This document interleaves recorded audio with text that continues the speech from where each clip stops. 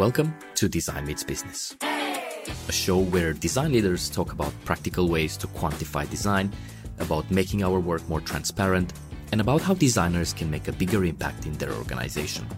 I'm your host, Cristian Vasile, and before we begin, I'd like to thank you for tuning in today.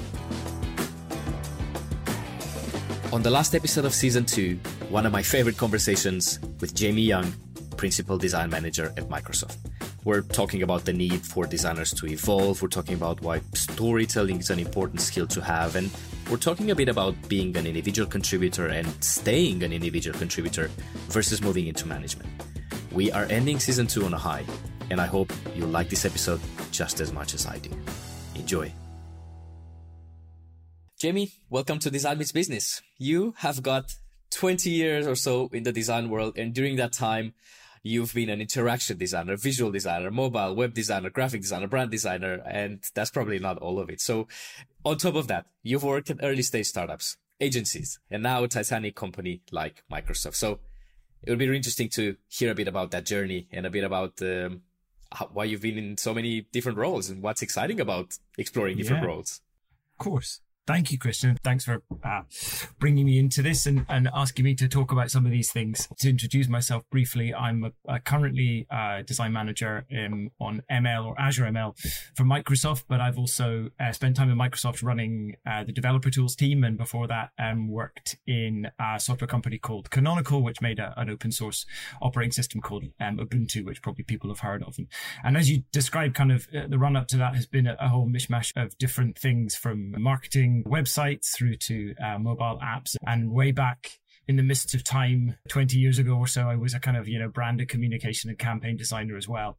And I think that's, Someone's at the front door. It's an interesting... Someone's at the front door. Yeah, go ahead. Someone is at the front door. So it has been an interesting journey. I think we can leave them to be at the front door. It's been a really interesting journey. And I think that, one of the things that does, I guess, connect, I suppose, all of the experiences that I have is a strong belief that I have is that the kind of like design principles and design values are arguably consistently useful throughout all of those kind of form factors in which we design within. The importance of and the value of design was important when I was a brand designer. It's important through your mobile. I think good design is good design. And although I work in what I sort of sometimes pinch myself as a very slightly weird, very technical area of design right now, working on kind of machine learning tools for Microsoft, the importance of good design and good user experience is still top of everything that we do. And the thing that I think about and the thing I talk about all the time, the user is still the user and they still need a good user experience. How have you seen design change over these years? I assume the value of design was different 20 years ago than it is now, at least how businesses were thinking about it. Yeah, I think that's it. And I guess that, 20 years ago to now, my involvement in those conversations about the value of design was very different as well. When you're a kind of, a graphic and a brand designer, it was almost, it's weird. It was almost, when the clients I worked for back then, it was almost a given that you needed a designer to do some of the work that you did. And that's what's quite interesting, actually. When I started working, I worked in things like Quark Express. I worked on print. I did really, really kind of arcane things that a lot of your listeners may never have even heard of. Hopefully some have. But the importance of design, or rather the importance of the involvement of designers, was unquestioned in some ways, in as much as you needed a designer to deliver on a brochure or a book or a piece of brand work or kind of piece of communication, a campaign. That was a sort of an essential component of doing any of those bits of work. I think what's really interesting now as we evolve the design discipline, and I was having conversations with designers on my team just this week about the kind of idea of a full stack designer or a generalist designer. And I think we'll get into that a little bit because that's a really interesting topic. The essential need of the design capability as a kind of discipline gets blurrier these days in software design because of tooling. I think because of our access to the tools now, whereas before it was incredibly expensive and you needed a lot of training to do a lot of the work. These days, arguably that's not the case anymore. It's interesting with so it's interesting that I think that's the big change, which is, I don't know, some people might see as a fearful thing. Some people might see as a worrisome kind of like, well, we've got, cheap access to design tools, therefore everybody's a designer. Does it democratize design? I think it challenges the design discipline to look hard at themselves and figure out what it is that makes design important component in the process again. I think that's a kind of interesting time. Yeah, so you said a bit earlier, in the beginning, it was very much around delivery, right? The value of design was you had to deliver a poster or whatever it was. But in the present, it's not so much about delivery anymore. It's much more about how can you as a designer provide any business value, or how can you help the business grow? Because the way I see it, and very much to the point that you've made, is tooling is not as complex as it used to be in the past. Access and tutorials are, they're free on the internet. Anyone with enough time on their hands, anyone can design a wireframe, or anyone can put together a flow in Figma today, or in Sketch, whatever people are using.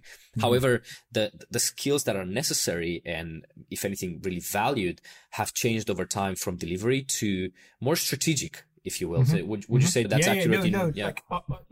Honestly, that taps right into what I'm pretty passionate about talking with people I work with kind of day to day about, and have done over kind of my time at Microsoft. And I think it was almost certainly the realization when I started managing a team and having to figure out how to make a team of 30 people that were suddenly looking to me for kind of guidance and strategy. How do you make them have the most impact that you can with a team that size? And it's when I really started to dig into just what you described, Christian, where honestly speaking, when you have a design team of 30 back in the day, sounds quite big. When you're sitting inside Microsoft and your closest partner is PM, who are probably in the hundreds, and then engineering who are almost in the thousands, you need to start to really think about like, okay, how do I make impact and how do I bring value out of every single one of those people? And we talked about this thing when we were in DevTools, the idea of shifting left, the idea of tackling problems that may become kind of bigger, gnarlier things later on in the process, tackling them earlier. And I started to think about design in that kind of capacity. So I started to really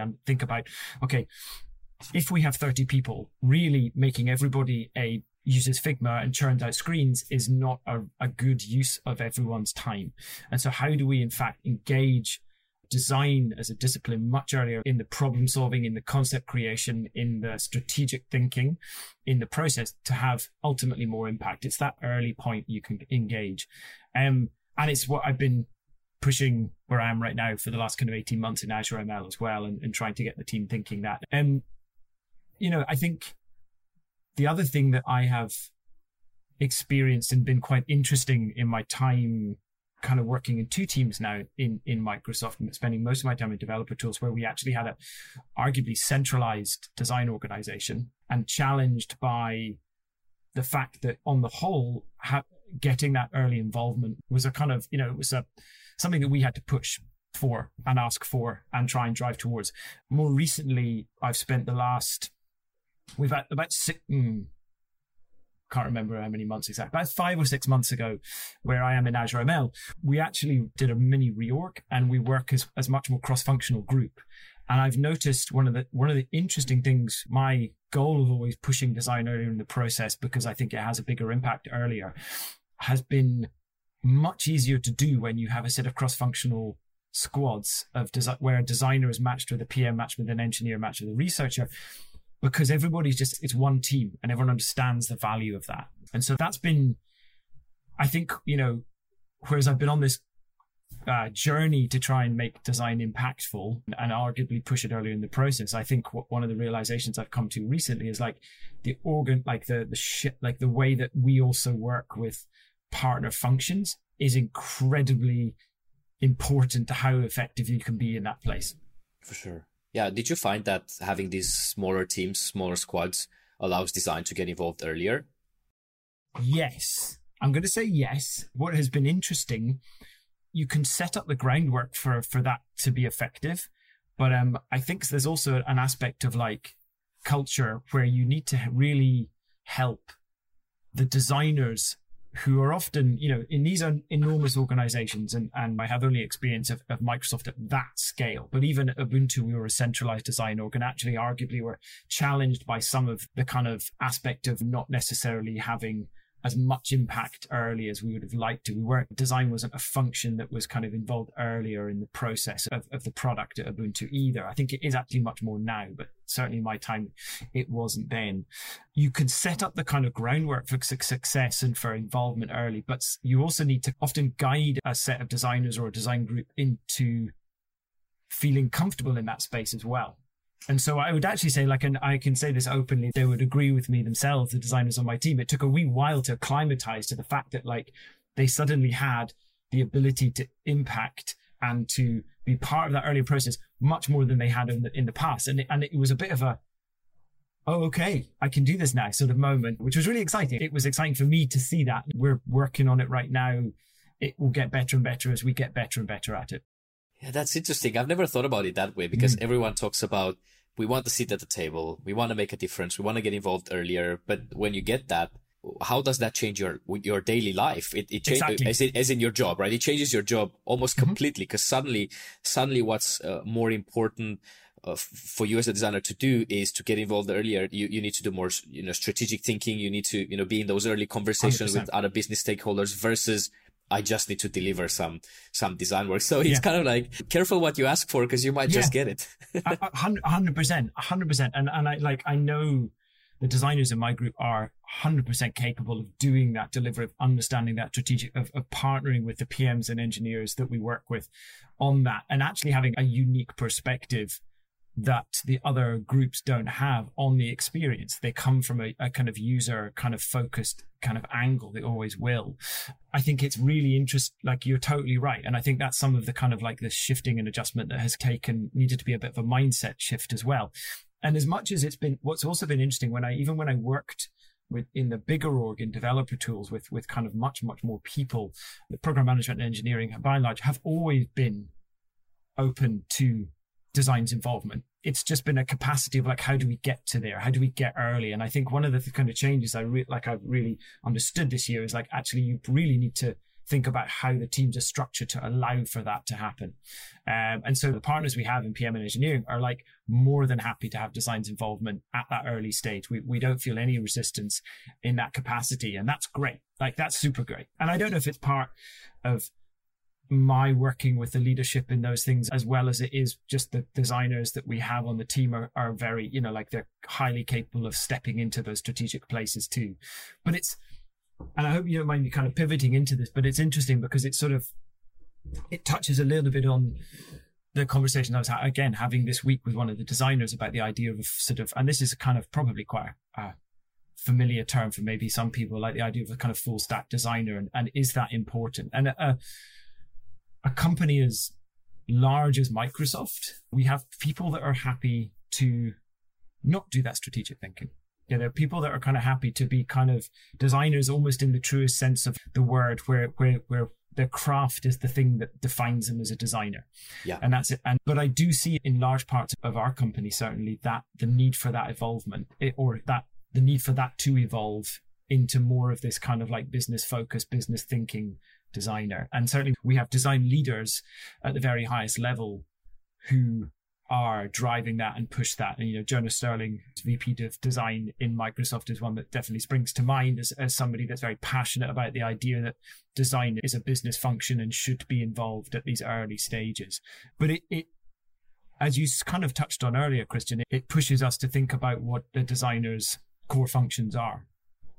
And one of the things that I have noticed recently, and this was part of that conversation, is the importance of research, and research being a kind of skill that designers can wield.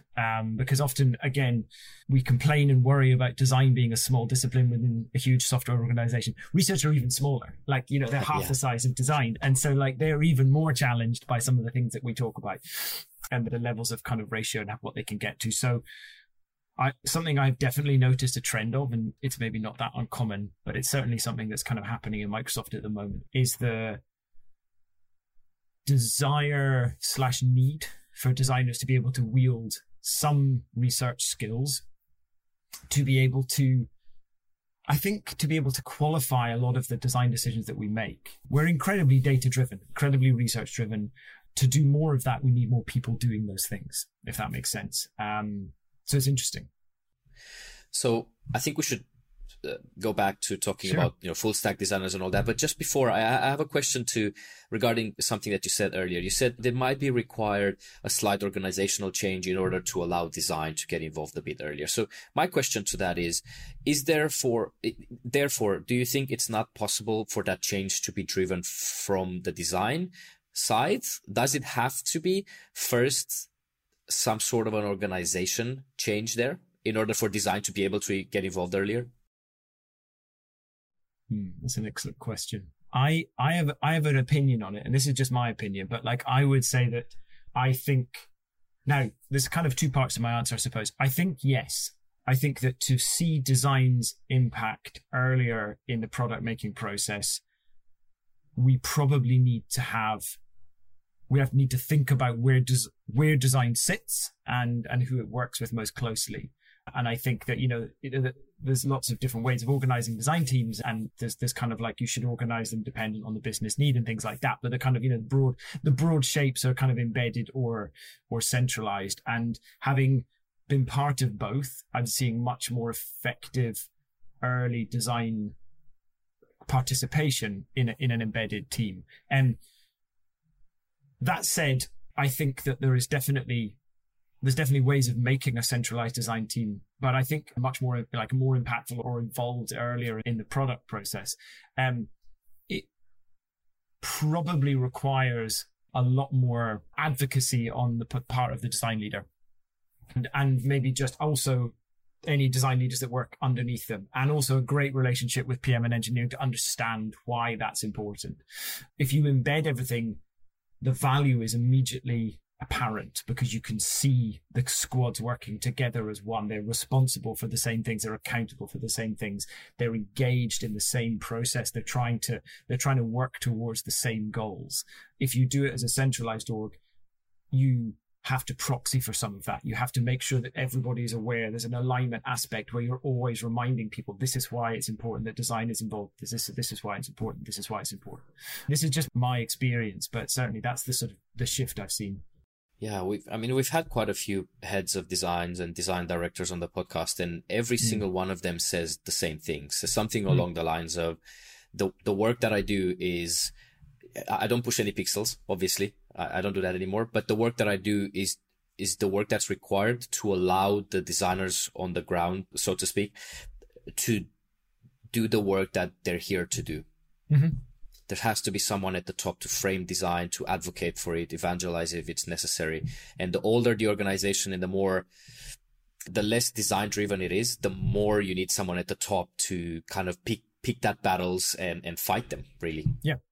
Yep, absolutely. Just, to make sure that design's represented at all of the touch points or the moments that the organization comes together, to make sure that people remember, remember the importance of design as a discipline as part of what we're doing. No, I totally agree. And it's been interesting, I think, and this is maybe somewhat of a function of my remote aspect as well, because the whole time I've worked at Microsoft, I've been 5 years, I've worked from East London, and my team has almost always been based in and around Seattle, with the leadership kind of based in and around Seattle as well. So again, when you talk about a design leader needing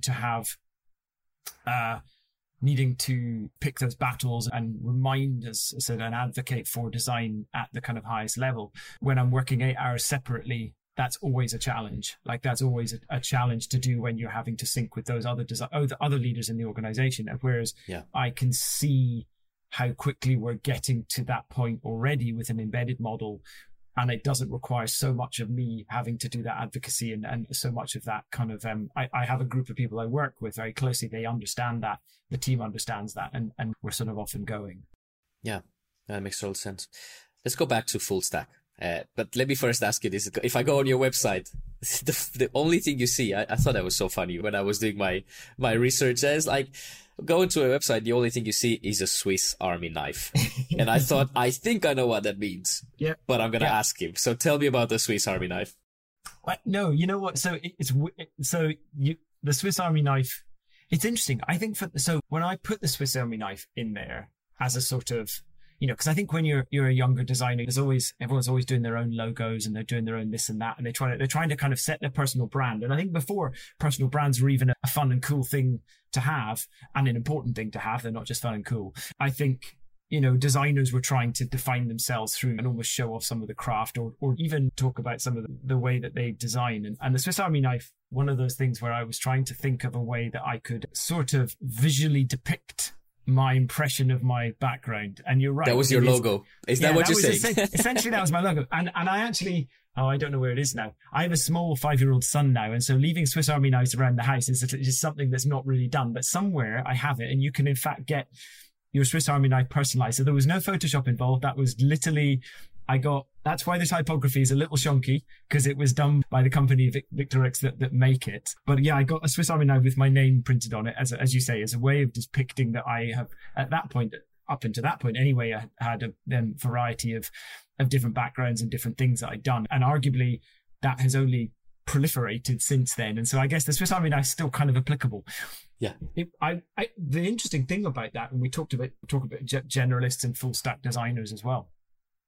I was super nervous about using that as a representation of myself. There was definitely a time when I made that image and I used that to represent myself that like being a generalist actually wasn't a good thing. You kind of wanted to be a UI designer, or you wanted to be a UX designer, or you wanted to be a typographer or a brand. Like there was the industry at that point was like being a specialist or someone super good at one particular area was actually more was judged to be better. I think that in a funny way has flipped on its head. And I think the idea of this kind of generalist or this full stack designer is been around for a while and is only becoming more important, I think. And just for the reasons we talked about earlier, the tools are cheap. Anybody can pick up Figma. You can watch a bunch of videos about how to use it. The skills that we now need to learn and to understand are much, much different. So yeah, the Swiss Army knife is the depiction of me as a generalist back then. But I don't think anything's changed. No, that's good. It probably has evolved, as you said. You've added another tool to the army. I think I only had something like 6 or 7 of those different things poking out the Swiss Army. I need the bigger one now, the one with all of the bits. So that's a proper one. Yeah, that'll be my update. Keep an eye on that. The new logo is coming soon. Yeah, exactly. So it's interesting. You said in the past it was very important to have one skill and be really good at that. Well, I think it also comes down to what the organization you're working as part of needs, because I can think off the top of my head of a lot of startups that I've worked with that didn't really have the budget for an individual researcher, a UI designer, a strategist, and all that. They just needed one person who could do it all. And I also can think of quite a few large companies that had the budgets and had the organization structure to support all of these different roles that could be done by one person, but they would prefer to have them separate. So it's, I think it also comes down to the organization you're working as part of. I am a big fan of generalists. I'll openly admit I am one. But with that being said, I think it's really important to have one thing that you're really good at. So you're kind of like a T-shaped, you're a generalist, but it's more of a T-shaped generalist, if you will. Yeah, I think probably everybody is, even if they don't quite realize what that T bit is, but normally it comes from the background that has got them to where they are. Like, as you say, I think that, we joke quite a lot. We have a lot of very talented interaction and technical interaction designers on my team at the moment. And we joke quite a lot that I'm the only visual designer because I'm the one with the visual design background and spend quite a lot of time helping the team with kind of direction around design systems or iconography or color or, typography and things like that. And so that's, I say, as you say, we're all probably T-shaped, and sometimes it's good to sort of sit back and figure out what your kind of, where your depth is. But our top of our T is getting wider, I think, and maybe the kind of like the, I don't know. There's probably the vertical line. Yeah, right. Exactly. Yeah. The correct we're supposed to know this, aren't we? We should know these. But back in the day, I probably would have done. But yes, whatever it is, apologies to any typographers listening. Yeah, definitely should know that. But yeah, the vertical bit is probably getting shallower. I think that's the thing that I'm certainly seeing anyway in the experience that I've had at the moment. It's not only technical skills, it's getting wider. The top, the horizontal line is getting wider because now unlike 10 years ago, soft skills are becoming really important for a designer that wants to, work at that, intersection of design and business, wants to be part of those conversations a bit earlier on, needs to build trust with the rest of the organization, needs to understand how to frame design and talk about design from the perspective of whoever you're presenting to. So all of these are soft skills. They're not technical skills you really learn by sitting down and watching a tutorial. It's more through experience. So we'll talk about soft skills a bit later as part of the the end of podcast question. But what do you think that is becoming more and more important in terms of soft skills? Well, no, so so as you say, like soft skills are almost everything you need if you want to be at that intersection. Oh, that's interesting. Because if you think about the sort of activities that you're doing at this early stage are, in practice and hopefully, not all the time, but in practice and hopefully, they're much more these kind of collaborative whiteboarding activities. They're prioritization activities. They're not activities that necessarily need you to have a graphic design or any kind of creative background whatsoever. Everyone could pick up a pen and draw on a whiteboard and put up Post-it notes and things like that. And again, that comes back to that sort of like, how do we define what it is that makes design or makes interaction design? And again, in a way, this is a little bit back to what I was talking about earlier, where sometimes designers need a bit of time to acclimatize to this new way of working, and then the kind of things that they're being expected to bring to a meeting or a kind of a conversation or a workshop. And you're right, like soft skills are super like invaluable. And in a lot of times, because actually, and I think I'm okay to say this, but not everybody is blessed with a skill in soft skills, particularly if their discipline they're working in doesn't necessarily require them to have soft skills, and so like being a great facilitator or a great collaborator, a brilliant user advocate for the user or the customer, we talk about a lot inside Microsoft, is enormously important. It's a huge thing of how I believe design again can be impactful early in the process, how design becomes important to business. I think the one thing I really learned through my time so far at Microsoft is just framing how we talk about it. This is not like rocket science, it's not rocket science, but I came into Microsoft not fully understanding this as well as I now understand it. And in part that's because I was very quickly having conversations with engineering leaders and PM leaders about why it's important. And I saw how they talked about the importance of their work. And we talk about this inside Microsoft a lot, but I think it's very common inside most large organizations. And it's just the idea of impact. The idea of impact. It's in some ways describe it very simple. It's like you do things, but why do you do things? We talk about activities and impact. So you do things every day, every week. You've done something. It is sadly rare that we regularly sit and talk and think and sort of analyze ourselves about why we're doing those things. It's not always rare. And it depends on kind of like the seniority of designer you are or the type of designer you are. We will, letting away a lot of trade secrets here, we will often come round to kind of like these review processes we have with inside Microsoft, and we're asked to describe the impact that we had over a given period. And that is hard. Designers, almost every single person I've worked with on those sort of appraisal processes really struggles with that.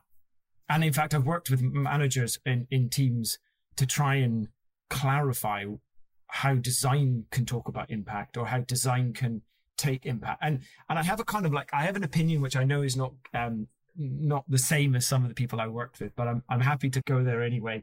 And I think it's interesting. I think this is more true in my more recent team. I actually believe to an extent, and just to be clear, it's very easy to talk about impact when you're saying I moved metric A from 0 to 20 or something. I moved my NPS score from 0 to 40 over a given period. And I see our partner disciplines in PM and engineering able to very easily talk and look at point at rather tangible statistics or metrics that they have shifted the needle on, and that can be great. That's a very easy way of understanding the impact of the work that they did. Design, I think, has a harder job because it often is involved in some of the things that are talked about at the end sort of later on down the line, or they've been involved early, but like how do you quantify what the impact of that of the designer being in that initial kind of workshop was? And so we tend to look at these sort of the end game almost. What did we deliver? What do we deliver from a kind of like output and assets and red lines? And I've seen so many kind of those conversations where someone's kind of like, I delivered this. It's a huge bullet pointed list. And I was like, well, why? And is this a blank look? And I'm like, okay. So we need to kind of unpick it all. And I spend a lot of time talking with designers about how we unpick that and try and get to the nugget of like why the work that they did. And it's always there. Do you know what I mean? It's like the 5 whys. It's like you just keep asking until we get to this nugget of like why it's important. But the thing that I know that I'm not maybe alone, but certainly I'm not always in agreement with people I work with about is that I do believe that design, and I believe there's more and more now, the way that my team is organized as embedded teams with squads, I believe that the impact of the work that they collaboratively do should be attributed to the designers as well. Like I believe that like design should be able to say, our NPS score went from 0 to 40 again. We can draw a line to the work that we did around NPS or something, or usability that was an NPS theme, to say that actually we can say we contributed towards that metric. But it's hard, I would say. Like it's hard to find those hard things that people feel good about saying, yes, A to B, that's thing, and draw a line back to some design work or some design involvement. Maybe even the same for research. I'm not sure. Maybe not. I don't know. That's an interesting one. Well, the way I think about it is in any other industry, if you want to talk about impact, you would count the impact of the entire team. So this goes both ways. It's whatever the PMs and the engineer team is talking about in terms of improvements, design has likely had an impact on that. But the other way around as well, because I sometimes talk to designers and ask, well, what's the impact here? Like, well, we've moved metric A to metric B. Who's we? Yes. Well, we the design team. Who else? Because you can't ship products. You're a designer, right? So surely it's the testers, it's the analytics team, it's everyone else. An analogy is if you build a building, who gets credit? Just the bricklayers? No, sure. It's the architect, it's the bricklayers, the carpenters, is everyone else. And similarly, I find, because design is a team sport, and that's why I think it's interesting. Sometimes I have conversations, well, who's more important in a product team? There's no such thing. There is no such thing. Everyone is a piece of the puzzle, and without a piece of the puzzle, regardless of which piece of the puzzle that is, it's not a complete puzzle. That doesn't make sense. Exactly. Totally. So I also think it should go the other way, where designers should give more credit to the rest of their teams. And I'm wondering, how are you empowering your teams on a daily basis to talk about design to whichever stakeholders they need to talk about design to, from the perspective of impact? From the perspective of here's what this team has achieved over this period of time. How are you doing that? How do we do? No, so well, it's interesting. No, I like, again, this comes back to this idea of like, how do you shape a team as well? It's much easier to say this team achieved this and this team have these different pieces of a puzzle that achieved this. And without that piece of puzzle, obviously the puzzle isn't clear. It's much easier to do that when you have distinct squads. And like, but your question was, how do we kind of empower design or talk about it on a regular basis? One of the things that we set out to do, think of this as another example. So one of the things that we set out to do when we set up this kind of squad model, which we're doing now, was that we have regular check-ins for the entire team. So there's a couple of things actually. We do a regular check-in every month for the entire team, and everyone brings together and we walk through experiences that the cross-functional teams have worked on together. And a lot of time it can be a designer and a PM presenting it, but the engineer will also be there. Like it is very much like a group effort. So whenever we're sharing, it's not design did this thing or PM did this thing or engineer built this thing. It's like everybody feels like I hope everyone feels anyways, that it's something that they all worked on and they are all seeing the benefits of that. The other thing that I'm really enjoying at the moment is we do a weekly, what we call UX review. It's not a sort of a particularly snazzy name or particularly kind of like clever format. There's a need sometimes to do some form of kind of UX gate for experiences coming through the work that we're doing. And what I've been really in the past, when I've done those as a centralized design org, what has happened is we've had a bunch of incredibly talented, very senior designers, and we'll have 1 or 2 PMs kind of walking into this environment and showing their work, and often with the engineers. And sometimes those conversations are great, and sometimes the conversations are quite spiky. And it wasn't until kind of close to my end at my time at DevTools that I heard some lateral feedback that those are quite scary things to step into. This was a bunch of my colleagues and people I knew well and friends of mine. And I certainly thought, and I was always very careful to try and be as inclusive and low stress, although there's a kind of function of those forums where it was a kind of go, no go aspect. If it really wasn't up to snuff, we needed to ask them to come back and do some work on it. But I heard laterally that those are quite, they had been quite kind of imposing, intimidating forums to step into as a PM or engineer. The thing that we're doing now is like from the get-go a completely cross-functional conversation. And so like every UX review that we have every week, we'll have, you know, the experiences that the PM engineer designers will bring in, but it's like the room is full of like engineers asking questions about the user. We've got PMs asking technical questions. We've got designers asking, and it's a really much more lively, vibrant conversation. I think they're less intimidating. I'll maybe find out later. I don't know. Yeah. After they listen to this, they'll come and they'll tell you. They'll come and tell me exactly. Jamie, what were you on about? This. Yeah, I know. I'm expecting a lot of that. Hopefully all positives. Totally. We were talking earlier about soft skills, and I'd like to use that as a segue into talking about hiring and portfolio reviews and all of that from the perspective of a manager. And what do you see a lot of designers do wrong? What do you see a lot of designers do right? And all of that. But let's use the soft skills bridge. How do you, because it's easy to look at a portfolio and say, this person has the technical skills. But it's much harder to look at a portfolio and say, this person is a great communicator, or this person knows how to frame design for stakeholders. Like it's so hard. So how do you even find out about that before you hire someone? Oh, that's interesting, because that last bit of the question is the really tricky bit. So I think I mentioned this before. We're hiring, or have been hiring, a lot of people at the moment. So I've been doing a lot of these sort of thinking and conversations at the moment. And I've kind of, I guess it comes back to a little bit about what we're talking about earlier. Like what I see now in the sort of skill sets of folks coming through and looking to join our team is, by and large, kind of like the same set skills everybody has. Everybody kind of understands that they have to do a bit of research. Everyone understands they have to talk to the users. Everyone understands that they have to do wireframes. Everyone understands that they have to have feedback. And the challenge then is because it becomes a bit noise. And I'm going to be very frank. It becomes a little bit noise. And so, we've just literally today finished hiring for 4 roles. So that means I probably have talked to 40 so plus people.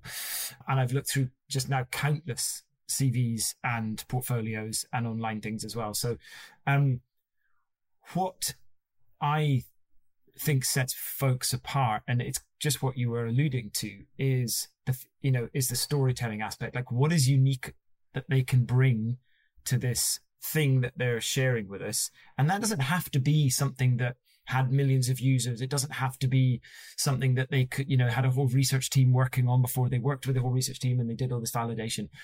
There's almost always something like unique to either the way that they approached it or the project itself, because humans are inherently interesting and different and fickle and weird things. And that's what's great about being, a UX designer. We get to work most of the time with human beings who are very difficult people things.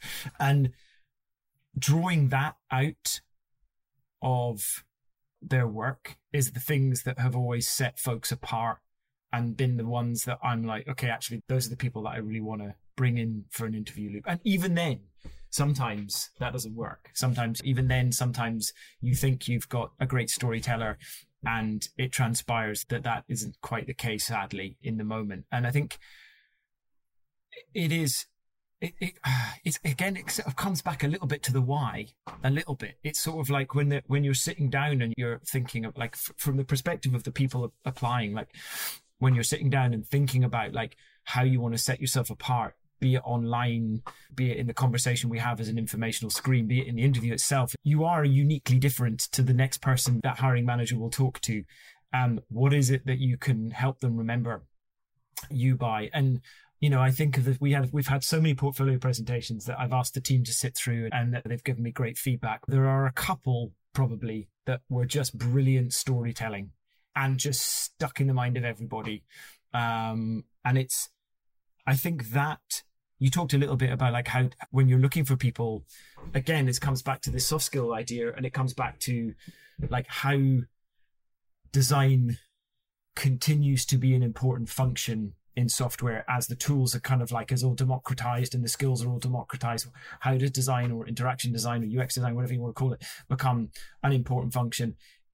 It will, I believe, it will become through the skills that folks bring through things like, as you say, storytelling and like advocacy for. And so when you see those people start to pop up on portfolio reviews, you're like, okay, those are the ones I want to try and get on the team, because I think they're not, I think everybody can be taught these skills. Like, to be clear, like, I think you can learn this stuff, it's practice and things like that. Some people come in to these things inherently easier. They just feel more comfortable in those environments and doing that kind of work. I enjoy that kind of work. I think that's why I like being a designer. I like telling stories. Yeah. Well, would you say that storytelling and all those soft skills is something that shines through face-to-face or in an interview? But in order to get the interview, it's probably still the technical work.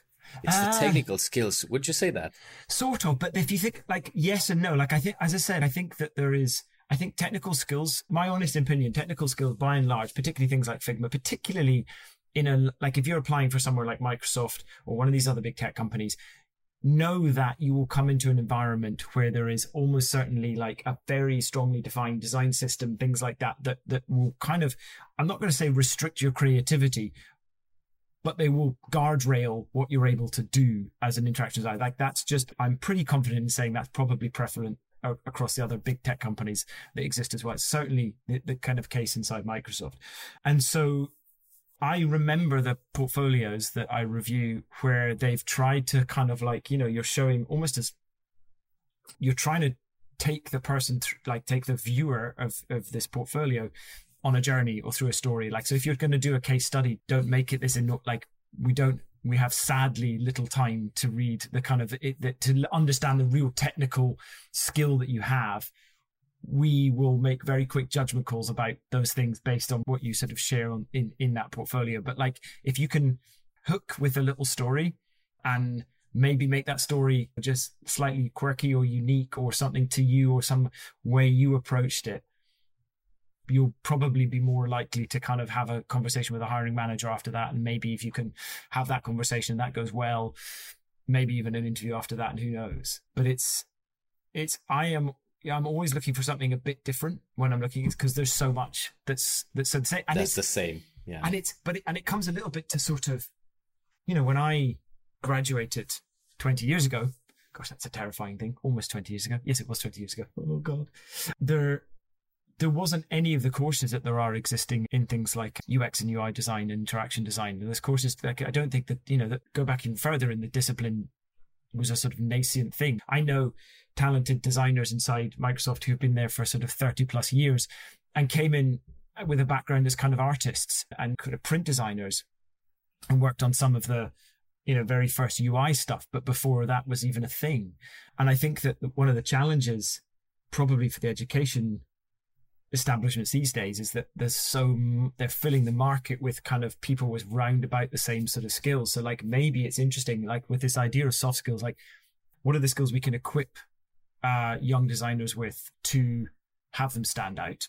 And there's some colleges do that well. Some colleges focus on the technical stuff, depending on there. Yeah. Well, I think that if more people think the way you do, which is a question, then potentially it could be, then potentially it's maybe easier to get into design by coming from a different background. Yeah. Well, so if the technical skill is not that important, I mean, obviously it's important to have that baseline fundamental, but if what's more important is how you can build relationships with people, how you can foster trust, how you can talk about, or how you can tell a story, all of that, then you might be able to start in design from another industry as well. And you know what? That's a great segue, because actually it touches a little bit on this question you're going to ask me, I think, at the end about like what the soft skill is. But also it reminds me that, And I think to start with, this was a function of a little bit of working in such technical design areas. So, I was a design manager for developer tools for years, and now I'm working in design manager for machine learning tools at Microsoft. Trying to find folks that had a mixture of interaction design skills, a bit of those research skills, and also had an understanding of ML. I'm thinking about kind of most recently the kind of the hiring I've been doing. Like that sort of Venn diagram finding those people in the middle is super hard. So you start to think, actually, what are the most important bits and what are the least important bits? And what are the bits I can teach people on the role? What are the bits that the leads on our team can help support kind of like designers without maybe some of those kind of like, when I say technical, I mean, when you say technical to me, I think of like technical as in the kind of, can they understand the kind of AI ML space, but it's really kind of the design craft skills as well. It's the craft skills too. I was thinking like across dev tools and ML, like I think I might be one of the only people with an actual arts graphic design background that I've hired into one of these teams. They almost all of the brilliant people that we've brought into Microsoft have come through what we call non-traditional background. Almost all of them, and many of them, and I can't think of one that hasn't, are flourishing. Do you know what I mean? Because they have the guidelines and the foundation of a kind of like a good structure around craft and an understanding of that. And it comes a bit back to that design idea that you're kind of working within guardrails in these big companies. But they also come in with a slightly different, like a different approach or a different perspective of things. And I think that's really interesting. Well, let me know what you think about this, because you said earlier that Venn diagram. When you look to hire someone, most of the time you have a problem that you need solved or a role that you need filled. And then you have a specific person in mind. And whenever someone in an interview is kind of like that person that you have in mind, that's the person you would try to hire. So if it's a matter of the person I need to hire is a person that kind of fits what we need here, do you think that on the side of someone who's looking for a job, it's also a matter of focusing? So first of all, thinking, well, what type of work do I want to do? Which do I want to do? Consumer? Do I want to do enterprise? Do I want to do super technical stuff? Do I want to do, and then polishing your skills and everything else that you need around that to match the type of job that you want to do? Or you just go as wide as possible, cast the fishnet as wide as possible, and hope you're going to catch something? It's probably the former, Christian, I think. And I think, although I'm like, personally, I wish it was the latter, and that people were able to do all sorts of different creative things, and that would allow them to get whatever job they wanted. Having sat in the design hiring manager's seat for the last couple of months, I know that I have preferred candidates and been more interested in candidates that have a more enterprise bent to the work that they do, the kind of enterprise, kind of business to business, internal tool stuff. And it's a sad fact of like, and it's not a sad fact so much, but it's like I'm kind of thinking about the candidate as I'm looking at this stuff, because I also want them to be successful. I don't want them to come into a design team in Microsoft, and there's plenty of other consumer and other types of work that Microsoft does anyway. But I wouldn't want them to come into this very specific space and not succeed and struggle and really, really struggle. I feel like, in saying that, I'm taking the opportunity away from a bunch of people that may not have that background but want to get into AI and ML space or developer tools as well. But as you say, as a hiring manager, you're kind of balanced with, normally if you have an open role, you have a gap, and that normally means that things are like leaking all over the place, and you've got PM and engineering asking you for when that designer is going to start. And these are all things that I've been experiencing the last couple of months. Like, how quickly can we fill that role? There's always a speed aspect. You're very rarely sitting with an open job position going, I just fancied hiring a designer. It's always like, we need to fill this role as fast as possible. I mean, and I think I've been very lucky in the last roles I've been hiring for, is that we hired so many. We had three for my team and one for a partner team. And the advantage of having a few open at the same time is that you, as you say, you might meet somebody and you're like, this is that perfect person for that thing. But then you might meet an even more perfect person, but you've got a little bit more latitude. Like, we have a little bit more latitude in the type of work that we're doing to sort of go, actually, let's put this other person in this place, or let's put this, you can figure it out. Often when you've got one role, as you describe, you've got one gap that you're trying to fill, and you're probably just trying to fill that gap with the same shape of person that you lost or that's moved on from the team as well. So yeah, it's interesting though. I'll change the topic a little bit. Something that I wanted to ask you is, you're a manager now. A manager is a different career path than the one of an individual contributor, than the one of someone who's sitting in Figma all day and delivering or meetings, reviews, whatever it is.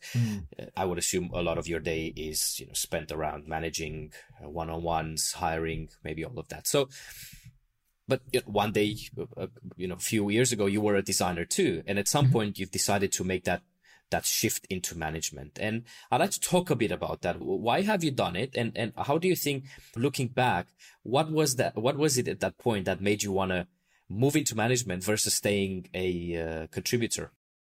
So I can only, that's an interesting, so I've just started doing a bit of mentoring on the ADP list website. And I have to say, I've had a lot of people already coming to me saying, either I want to be a manager or I've been made a manager. Or even just asking me kind of similar questions to that. My journey to management was actually genuinely, I was incredibly lucky to have a manager I had at that point, or a skip level manager. So someone moved out of our team, and we spent a good deal of time in DevTools trying to find an alternative to that director. And I was kind of co-leading the team at that point with the other very senior design manager on the team. And I just had a conversation with VP of program management, and he said, would you be interested in taking this on? And I was incredibly lucky for him I think he saw a mixture of kind of a bit of people skills, that obviously an understanding of design, and also a kind of an aptitude around technical that he thought would fit well for that. So sometimes, the step into management is circumstantial. And I guess mine was circumstantial. And I'm kind of like, it wasn't my 5 to 10 year plan, probably. I came into Microsoft as an IC. I was enjoying being an IC. And I didn't also, I don't think, one of the other things I say to other people as well, I genuinely don't believe you have to step. I don't know if this is true everywhere. I know it's true at Microsoft, and I know it's true. I know it's not true everywhere as well, actually, is my point. You shouldn't have to step into management to continue your career, because it's very, very different. And I experienced that very quickly. You very quickly go from, working in Figma, and gosh, we used Illustrator back then, into just talking about appraisals and figuring out team structure and having one-to-ones with kind of unhappy members of the team and trying to figure out how you could help and support them. And I've sort of grown to love that bit.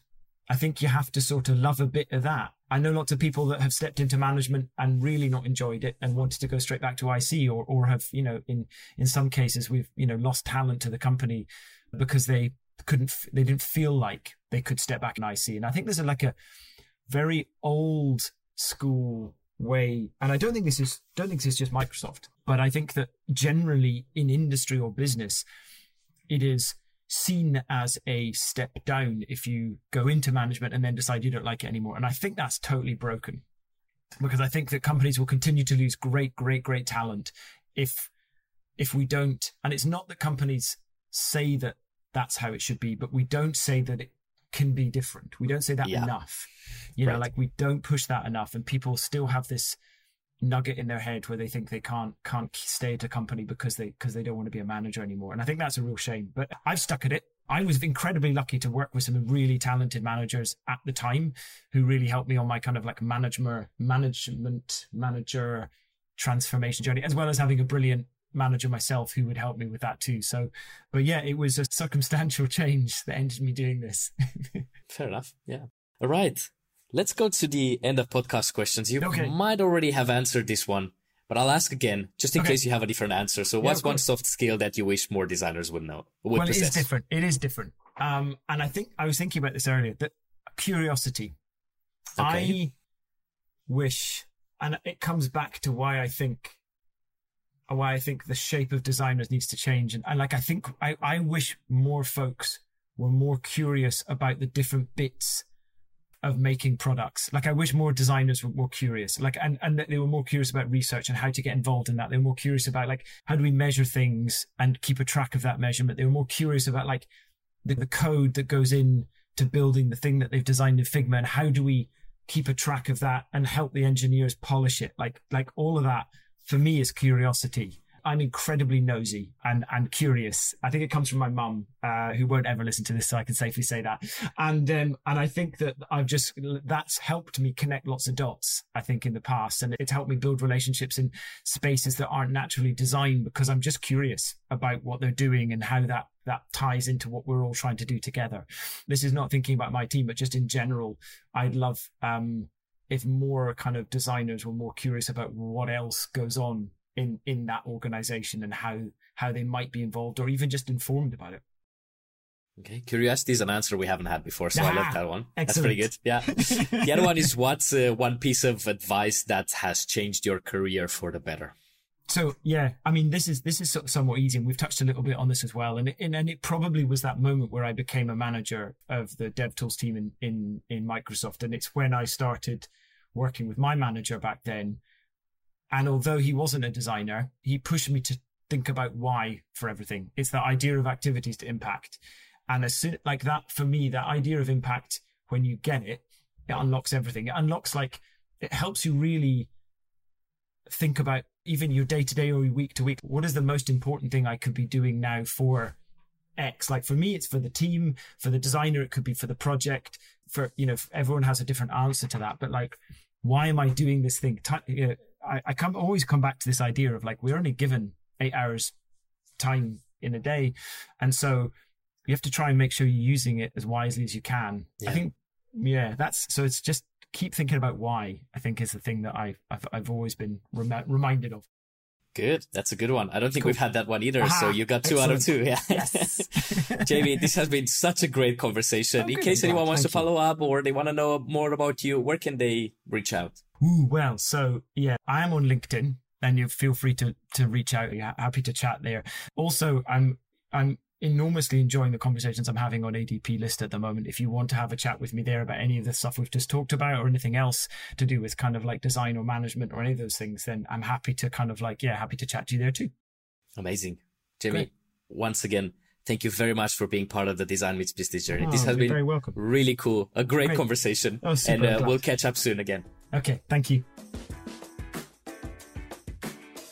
What a season this has been. 10 shows, 10 fantastic conversations about the value of design, how we can become better and more efficient and more effective at our work. How can we set our best foot forward when looking for work?